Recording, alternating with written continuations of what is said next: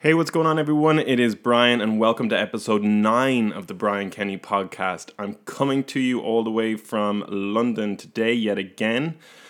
I hope you're all doing really well. You will not believe this, but for the first episode ever, I've remembered to put my phone and computer and everything on silent.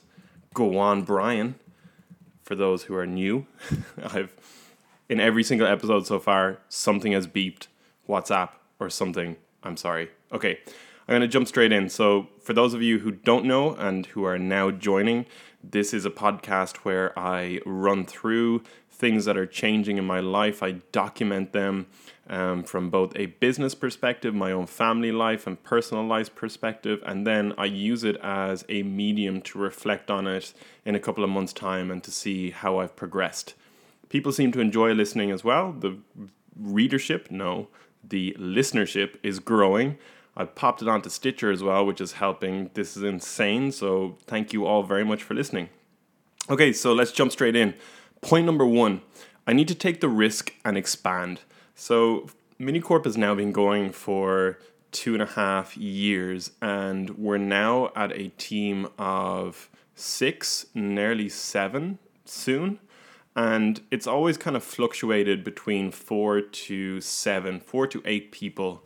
And I don't think that is because of the market or the economy or the amount of work. I think it's more because of my own risk factors inside me saying that I don't want to grow past those numbers. I was in a heavy state of turmoil between, should we stay below 10 people all the time and scale the business by taking equity in some of the products that we take instead of growing in a traditional agency linear way where you just have more and more people. I say just, but you just have more people, more designers, more engineers, more project managers, but you're taking on more work. It's more risky. You have a heavier salary. Cash flow is really important.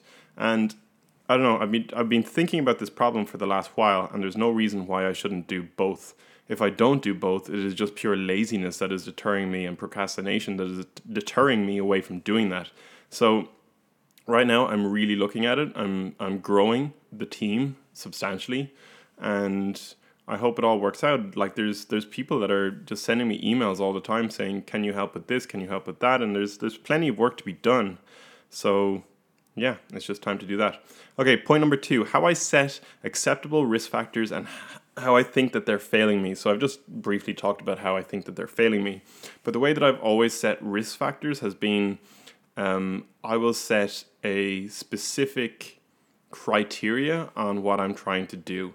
For example, if I had just launched a product, I might say something or might write down something like, if we don't hit 5,000 euros in monthly recurring revenue by month 4, we're going to stop. Or if we don't get to 1,500 users by month 3, we're going to stop. And to jot down those numbers, I feel like I can't talk today.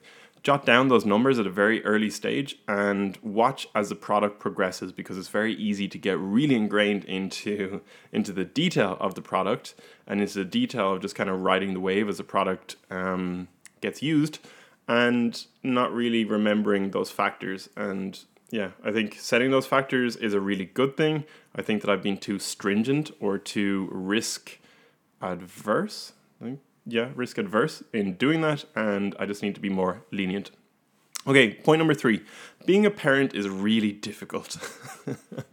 For those of you who are parents out there, you probably completely understand this, but Lily, who is myself and Lee's eldest daughter, she is 3 at the moment, we are looking at schools for her, and just the school system in Ireland is really challenging, but it's also, I've always had a strong passion for schooling and how kids are taught, and mainly because of my own history. I failed at school because I always learned by experience versus the batch processing mentality that kids are educated on at the moment. It's more, you go into second class, this is the time for maths and this is the time for English, versus I really favored maths and physics and other subjects like that, more logical subjects, than the other ones. And so when I'm choosing, or when we are choosing a school for Lily, it's really important that we select it diligently and we really do our homework. And I don't know, we went to one last Wednesday, to like an open day, and it was really good. They will teach Lily completely through Irish, and it's not that we're big Irish nuts. It's more that it is a great way for the kids to learn a second language or to be bilingual, multilingual. Yeah. Anyway, and apparently, if you learn a couple of different languages, or picking up other languages in the future is really easy. So I think it could be really beneficial. Plus, the school is just amazing. Okay, point number 4. I'm completely drawn to how brands create hype. So today, after I did a lot of work, I decided to just take a walk around London City and to see what's going down. And I stumbled across a shop called Supreme. For those of you who are from New York or know the brand Supreme, it's insane the way that they do things. So it's just a regular shop that sells clothes, like skateboarder clothes, like hoodies and t-shirts, and you know, it is, I don't know, they call it designer. I'm not sure if I would classify it as designer. I suppose everything is designed. Anyway, the way that they handle the shop is that they have a big queue that stands outside the shop all the time. And that queue is maybe 40 or 50 people deep, even though there might be 0 people in the shop. And so it can take quite a long time to get into the actual shop. But today I waited until the queue died down and I took a peek inside. It took about 10 minutes in the queue to have a look because I was just intrigued. Why does everybody queue up and wait? And what is inside the shop? Went in and there's nothing. Like it's just, it is completely a basic shop. But the people, like they stood there for such a long time. That's my second time walking by that shop and there's so many people. And I'm really infatuated with how brands create hype. Like even Apple, how they will now do the iPhone 10. And even though they can completely meet the demand of the people that want to buy the phone, they won't do that. You know, like they'll release it in the UK before they release it in Ireland. They'll release it in a couple of different countries before they release it into the second tier. And I just find it, I don't know, crazy how people still want to buy. Like I still want to buy an iPhone 10. Even though they're dicking me around, I still want one. And that's crazy. Like the way that Supreme does that hype, I had a negative brand experience from that. But the way that Apple is doing the iPhone 10, I still want one. So I don't know. I'm always intrigued about how that product mentality and hype is created, and something that I want to mull over. Okay, hopefully this wasn't a crazy monotone episode. I'm dying of the flu at the moment, but I'm getting better.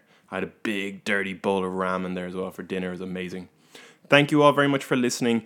If you enjoy this, please share it with your friends. I'm trying to grow the crap out of the listenership, and I'm also, I'm really happy with where this is going. So thank you all very much. I love you all. Have an absolutely awesome Tuesday.